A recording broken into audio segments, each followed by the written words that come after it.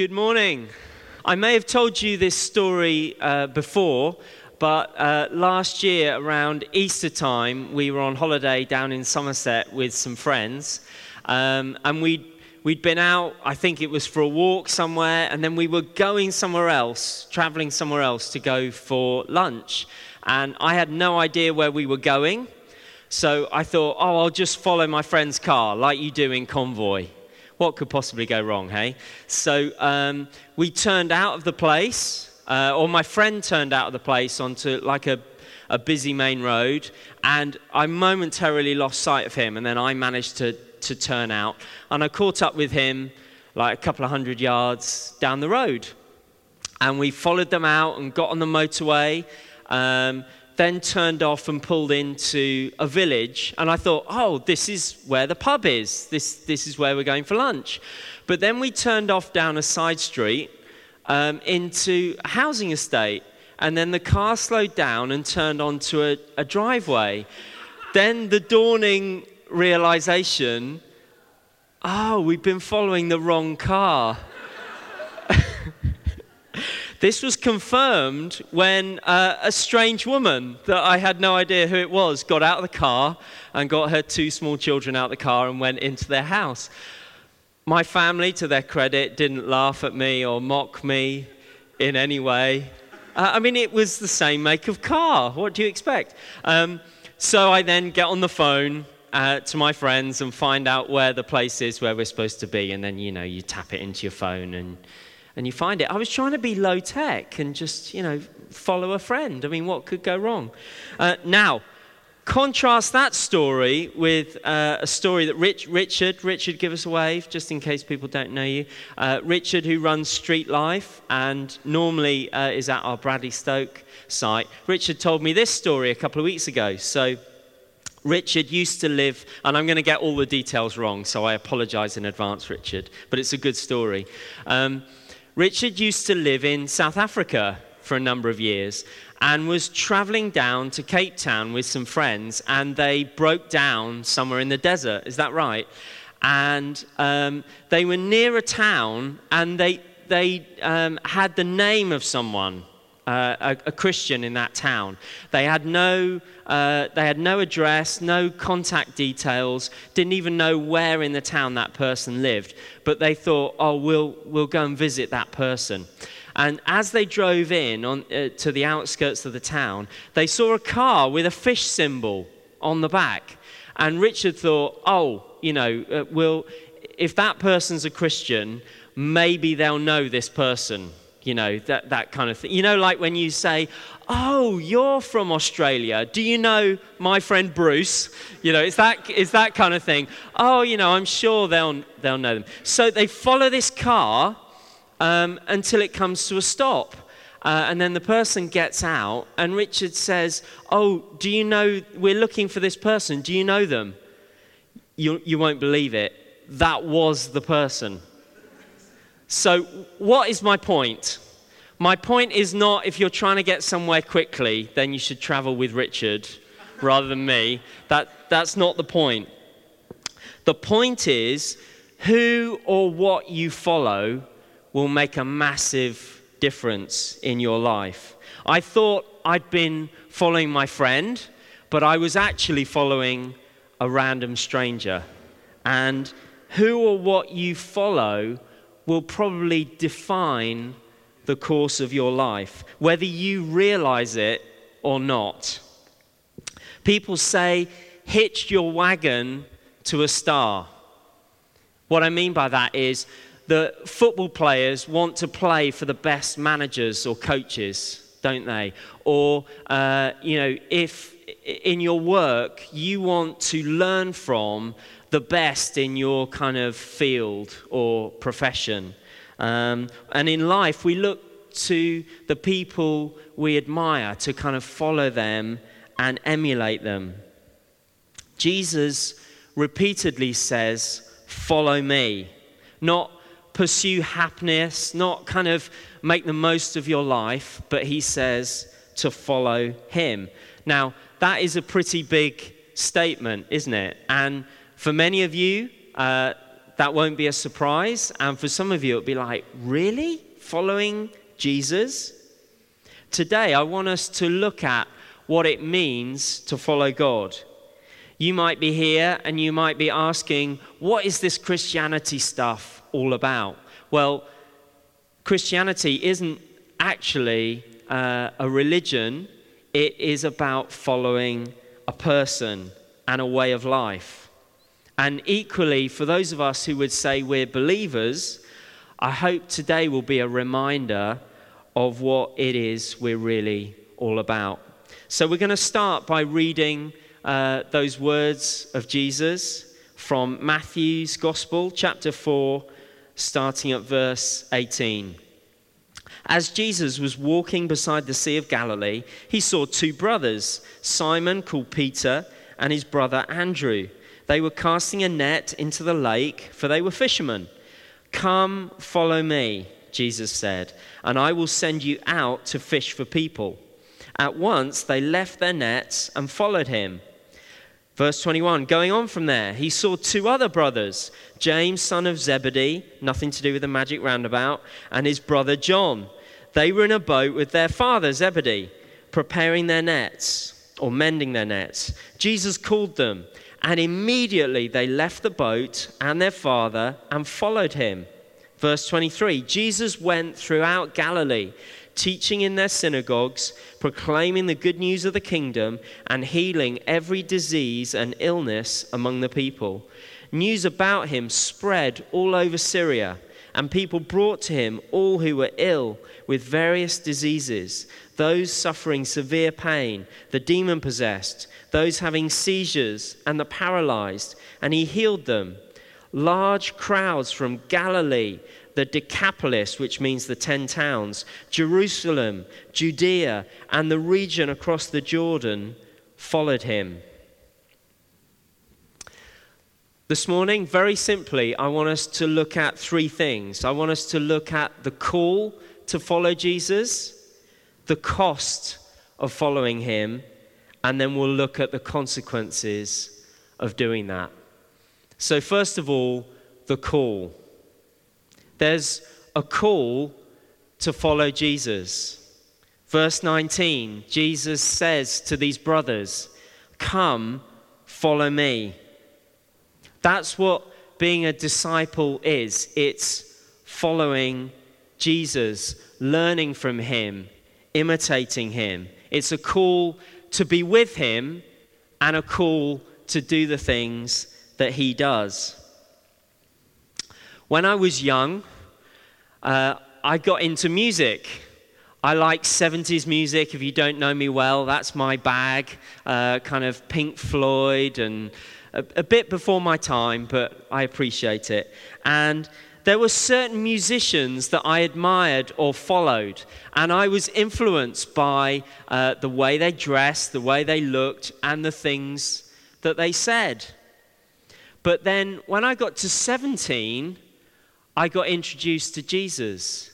And ever since that point, I've followed him. He's like the star that I've hitched my wagon to. And I want him now to be the primary influence in my life and the absolute object of my pursuit and affections. Now, there's been other people that have influenced me. So when I was young, growing up in Bristol, I had a great aunt who lived in Filton. And she was just a lovely, kind, generous lady. It wasn't that I spent loads of time with her, but even now, I think back and I think what an impact she had on me. Even before I was a Christian or knew anything about church or faith, she had an impact on me. And then when I was a bit older and was in church, there was another guy, a guy called Phil Varley, who spent time with me and taught me like how to relate to God. And he actually taught me most of what I know about leadership in the church. So if you've got a problem with me, blame Phil. That's what I always used to say anyway when I was in London.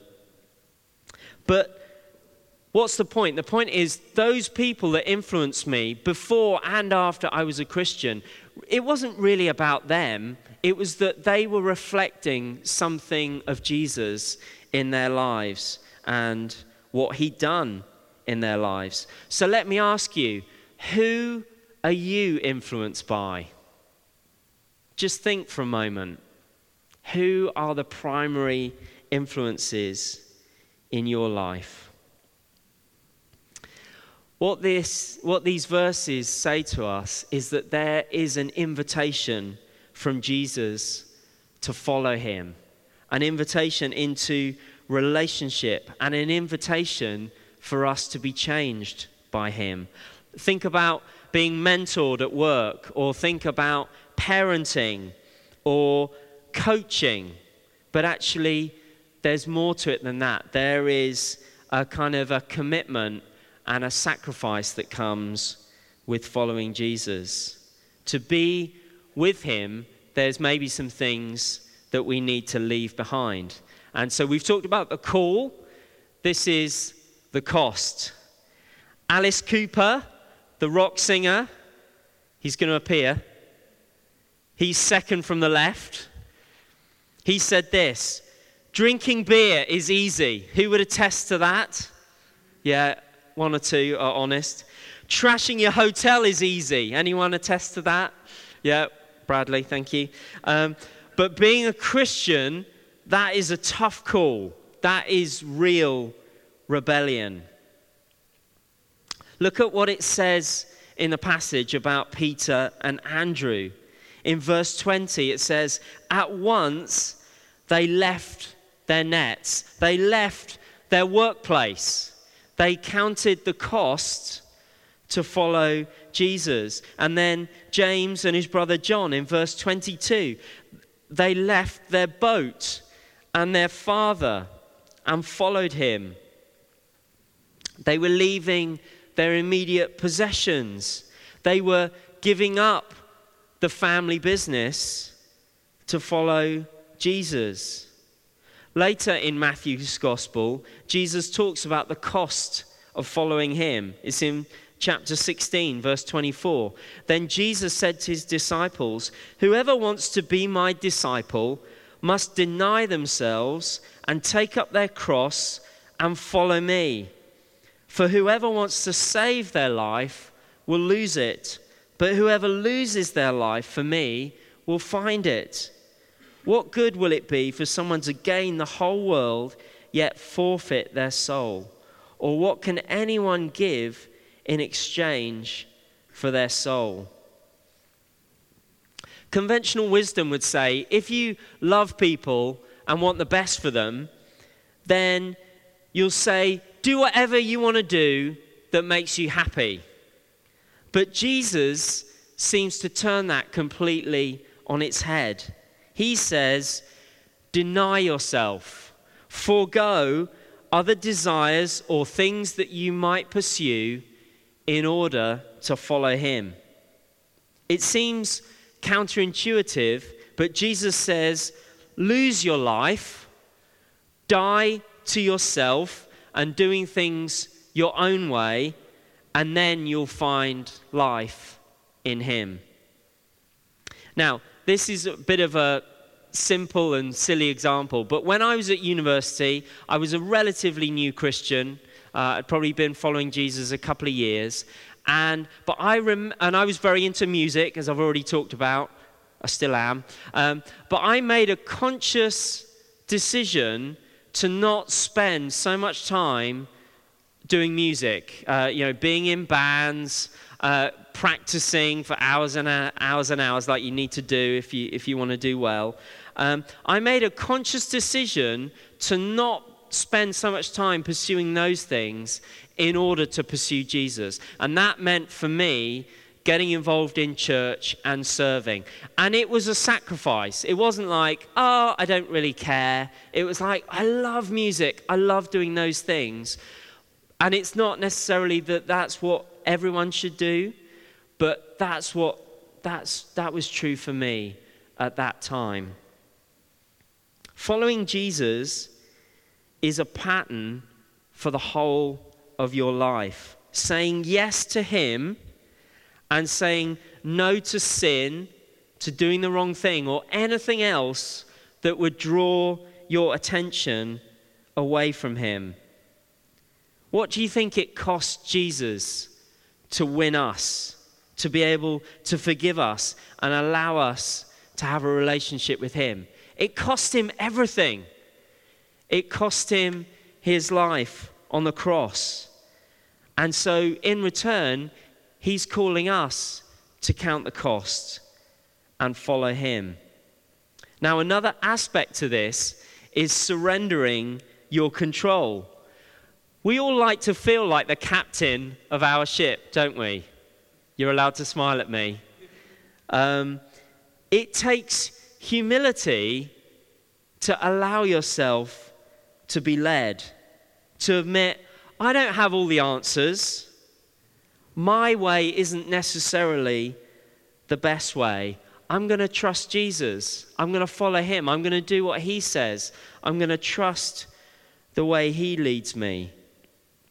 And you wouldn't just follow anyone, would you? Well, apart from me following a random stranger in a car that looks like my friend's, you actually need to trust and believe in the person. And I would encourage you, it would be better for you to trust and follow Jesus rather than yourself and what you think is best.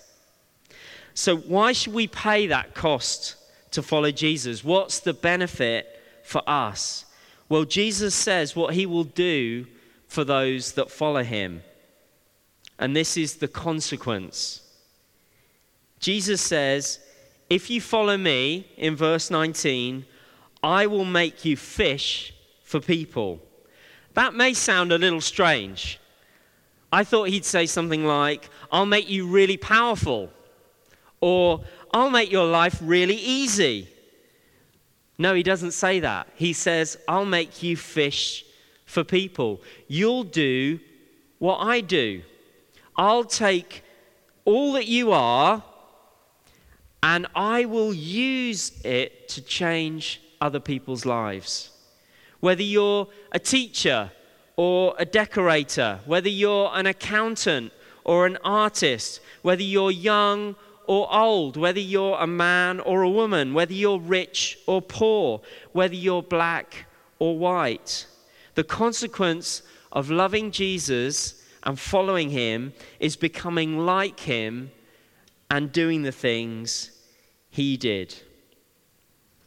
Think of it like shadow boxing. I think we should act this out. Ivor, will you come and help me?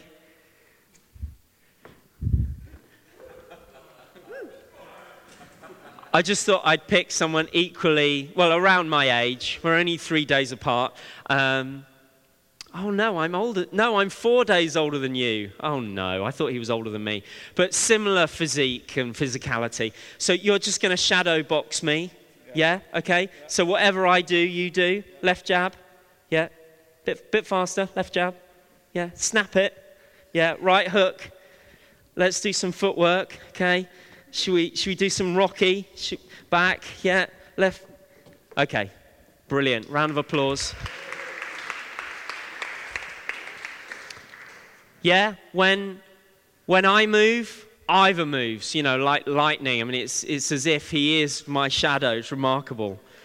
But we want to be that way with Jesus, don't we? When Jesus does something, I want to do that too. How does Jesus treat people? Well, I want to treat people like that. Do you notice how when people spend a lot of time together, they start picking up mannerisms and they even use the same phrases? And sometimes I see someone and they use a phrase and I think, you've been spending time with that person because it's so obvious. And that should be like us. The more we spend time with Jesus, the more we hang out with him, the more we should kind of reflect how he is. It's not ultimately something that we do. Stuart mentioned it at the end of worship. It's not like willpower. I'm going to be really, really kind today. Or I'm going to be really, really forgiving. But then someone cuts you up in the car and it's like, well, that's out the window now. No, actually, it's something as we spend time with Jesus, he does it in us. We pick up his mannerisms. And then you can say, like the Apostle Paul does in 1 Corinthians 11, verse 1, imitate me just as I imitate Christ. That's a pretty big claim, isn't it? I'm not sure how often I could say that. But actually, the more time we spend with Jesus, the more we can say that. You can only say those words with integrity if you're actually imitating Jesus. And my heart's desire for you, for us as a church, is that we would follow Jesus with our whole heart. Look at some of the things that Jesus did in verses 23 and 24. Jesus went throughout Galilee, teaching in their synagogues, proclaiming the good news of the kingdom, and healing every disease and illness among the people. News about him spread all over Syria, and people brought to him all who were ill with various diseases, those suffering severe pain, the demon-possessed, those having seizures, and the paralyzed, and he healed them. Where do you think the disciples were when Jesus was doing all these things? They were right there with him. And those are the things that we should be doing. Jesus sent the disciples out to do the things that he did, and they're the things that we should be doing. Proclaiming the good news, teaching and healing. What Jesus did, tell and do. If you would describe yourself as a follower of Jesus, are you telling anyone about him? Are you talking about what he's done in your life? Are you praying for people to be healed? Nicky Gumbel says, far from dying out, there's an explosion of miraculous healing in the book of Acts. Luke, who was the author of Acts, clearly sees that this is something that continues in the life of the church. We believe that God heals. I think we often don't act like we believe that he heals, but I truly believe that he heals. And so why wouldn't we pray and ask him to heal people physically, emotionally, and spiritually?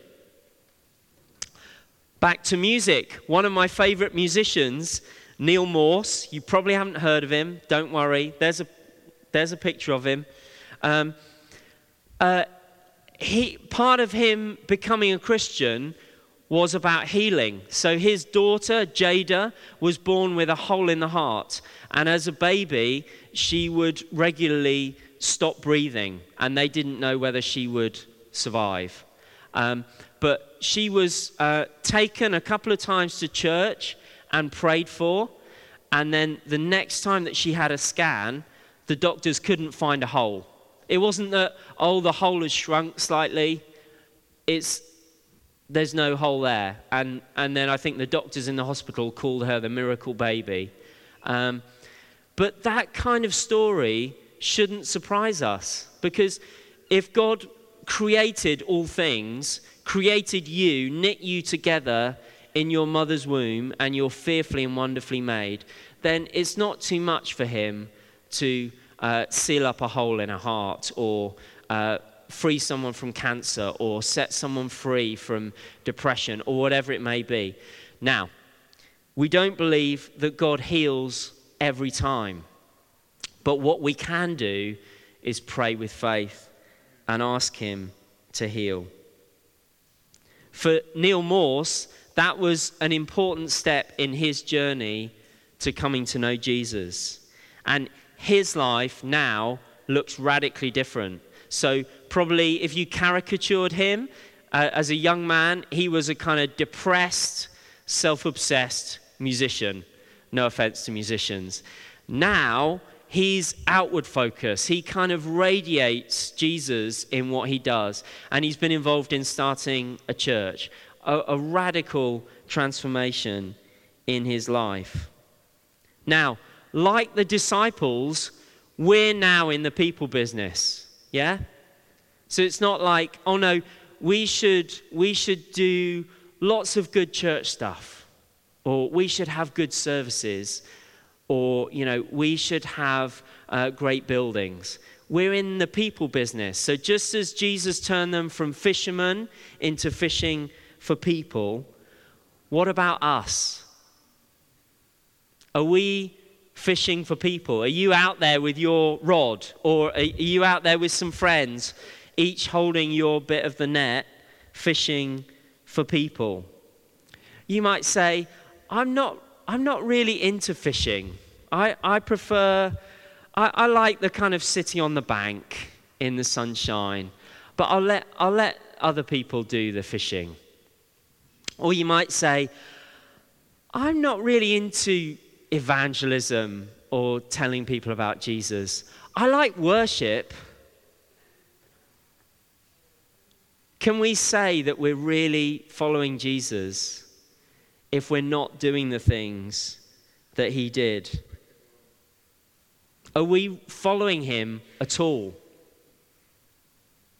And before we all feel terribly condemned, because we couldn't we? There is grace. There's grace. So it's not about ultimately what we do, but it is about us inviting his work within us. So it's about his Spirit working in you and you following that prompting. When he says, go and talk to that person, go and offer to pray for them, go and tell them about me, go and tell them what I've done in your life in the last week. It's just being faithful and doing those things. We need to be with Jesus, spend time with him, and we need to encourage one another. It's so much easier if Ivor says to me, oh, how's that friend that you spent time with? Have you got any more opportunities to talk to them about Jesus? And then I can encourage him back. It's so much easier if we encourage one another. Jesus doesn't ask us to achieve a whole load of stuff. He just asks us to follow, and then he'll produce the fruit or the consequences in our lives. We just have to be with him, and he'll change us. Mike Breen, who used to pastor a church and has written a lot about discipleship, says this: have we shifted our criteria for a good disciple as someone who shows up to our stuff, gives money, and occasionally feeds poor people? This is me now, not Mike Breen. The true measure of success should be how faithfully you're following him, counting the cost and aiming to do the things that he did. Now, it's amazing. Since January, we've seen over 15 people respond and say, yes, I want to follow Jesus. That's remarkable, isn't it? It is absolutely remarkable. One of them's a good friend of ours. One of them responded at Encounter Camp, who's a guest from Street Life. Another one is from a different faith background. It's remarkable what God's doing amongst us. But you know why? Partly why God does that, not just to change people's lives, it's to change us and to build faith in us that these are the things that he does. Do you know what? I don't have many stories about healing. We need more, don't we? One of the best stories I have was I was in a meeting many years ago, and a guy responded for prayer, and it was me and someone else. Both of us had no idea what we were doing, so it's like, oh, just pray. But he jumped out of a plane. That's a silly thing to do, isn't it? With a parachute. But he'd landed badly. And so when he came up for prayer, he couldn't straighten his right leg. It was like locked. And I don't know the background, whether that was permanent, what it was, ligament damage, I don't know. But he couldn't straighten his leg. And me not knowing anything, we prayed in Jesus' name, and he straightened his leg. I think I was the most surprised person there. I'm not sure I was praying with much faith, but that's what Jesus can do. And I just felt, before I finish this message, it's obedient for me to just pray for anyone here who is sick or unwell. So it will take a bit of bravery on your part, but you don't need to be embarrassed. But if there is anything that you need healing for, will you just stand now? And I'm not going to embarrass you. I just want to pray. And the way that we're going to do this, as different people stand, then more can stand. The way we're going to do it, if you can, is just put your hand on wherever. So if it's your knee, if you jumped out of a plane and you can't straighten your leg, put your hand on your knee. So just put your hand, if you can. It may not be a certain part of your body. It may be your whole body. So that's okay. But we're just going to pray with faith. There is nothing special about me. I don't have any power whatsoever. But we believe Jesus has authority over everything in the universe. And so we're just going to pray in his name like he told us to do. And we're going to ask him to heal. Lord Jesus, we thank you for these dear brothers and sisters that are standing before you. We thank you even for their faith to stand. Lord, we thank you for stories that we hear all the time of people being healed. And we just pray now, in the mighty name of Jesus, will you come and heal? You know every precious person here. You know what they need. You know whether there is just temporary damage or there's permanent damage. You know whether it's cancer. You know whether it's something mentally that's afflicting them. You know whether it's something spiritually. And I pray now, in the powerful name of Jesus, I speak to pain and I say, go in Jesus' name. I speak to any illness or affliction, any spirit that would trouble them, go now in Jesus' name. We speak health and healing and life in the powerful name of Jesus. Lord, just let your spirit rest on them. And I pray, either do the healing now completely, let it be completely done, or Lord, we just pray if you've started to do something, keep working, keep moving in their lives, we pray. In Jesus' name. Amen. Please sit down. If you feel like something's happened, then obviously we'd love to hear about that, just to celebrate it. So maybe if you feel like something's happened, or is a good way is if there was something you couldn't do, if you jumped out of a plane and you couldn't straighten your leg and now you can straighten your leg, then that's a pretty easy one to test. But we'd love to hear about it. So maybe come and speak to Stuart or Emma or myself at the end if you feel like God's done something. What was the consequence of Jesus doing what he did? Well, verse 25 says, large crowds followed him. It speaks about all different areas, all across that region, people were following Jesus. And that's what we want for Bristol, helping Bristol believe. And what is being a disciple? Being a disciple means following Jesus, counting the cost to leave some things behind, and actively doing the things he did and is still doing. Imagine the difference it would make if you think however many of us there are here, maybe between 100 to 150, and then the same number at Bradley Stoke, and then around 50 or 60 in our 9 a.m. meeting. Imagine if hundreds of us started following Jesus that way and just daily doing the things he did. Imagine the difference it would make, the impact it would make at work or in school or at university, in your family, amongst your friends, in your community. And Jesus calls us not only to be a disciple, but to make disciples. That's the Great Commission that we read about in Matthew 28, verse 19. Therefore, go and make disciples of all nations. Go and make replicas, facsimiles, models, copies of Jesus all across this city from different nations and backgrounds. Who's following you? Who's learning from you? It might be your children. It might be people you work with. It might be other people in the church. It may be people you know in Bristol. You can disciple someone even before they visited church or even thought about religion because you have a friendship with them. You are sharing your life. You're modeling something different. That's what my great aunt did for me. And you're bringing a measure of influence in that person's life.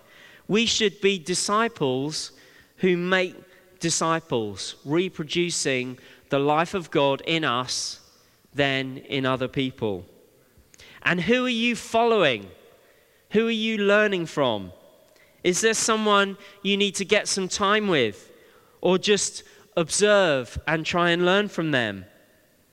It might be, I really want to learn how to pray, or I really want to learn how to talk to people about Jesus. If you're trying to follow Jesus, make it your prayer every day. Lord, help me follow you today. I want to be with you. Please lead me. Please show me where you want me to go. I want to do the things that you do. I know I can only do that by the power of your Spirit at work in me. Help me to proclaim you. Equip me to teach others. Empower me to pray for people and see them healed, restored, and set free. I encourage you to follow Jesus with your whole heart. Recently, I've been reading the Old Testament books of 1 and 2 Kings that are an account of the kings of Israel after David, and we've been teaching through David's life recently. You get this repeated phrase that they did or they didn't follow the ways of their father. In 2 Kings 21 verse 20, you read about Ammon. It says this, he did evil in the eyes of the Lord, as his father Manasseh had done. He followed completely the ways of his father, worshipped the idols his father had worshipped, and bowing down to them, he forsook the Lord, the God of his ancestors, and did not walk in obedience to him. And then immediately after, in 2 Kings 22:2, that's all the twos, you read about his son Josiah. It says this, he did what was right in the eyes of the Lord and followed completely the ways of his father David, not his immediate father, but his ancestor David, not turning aside to the right or the left. It doesn't matter who's gone before you. It's never too late to start following Jesus. The best way that we can respond, and maybe the band could come back, is to ask this question. Asking God, what are you saying to me? And then asking yourself, now, what am I going to do about it? So can we stand together?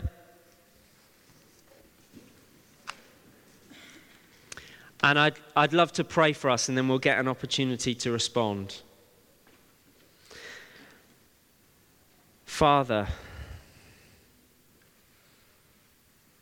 thank you for what you've already been saying to us this morning. Thank you that you speak to us. And I pray, Father, help us to follow Jesus faithfully. Help us to count the cost and do the things Jesus does with passion and faith.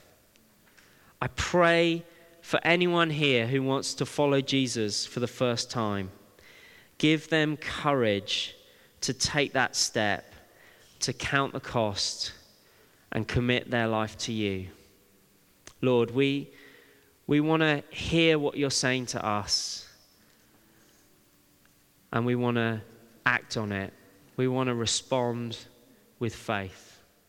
Please help us to do that in Jesus' name. Amen.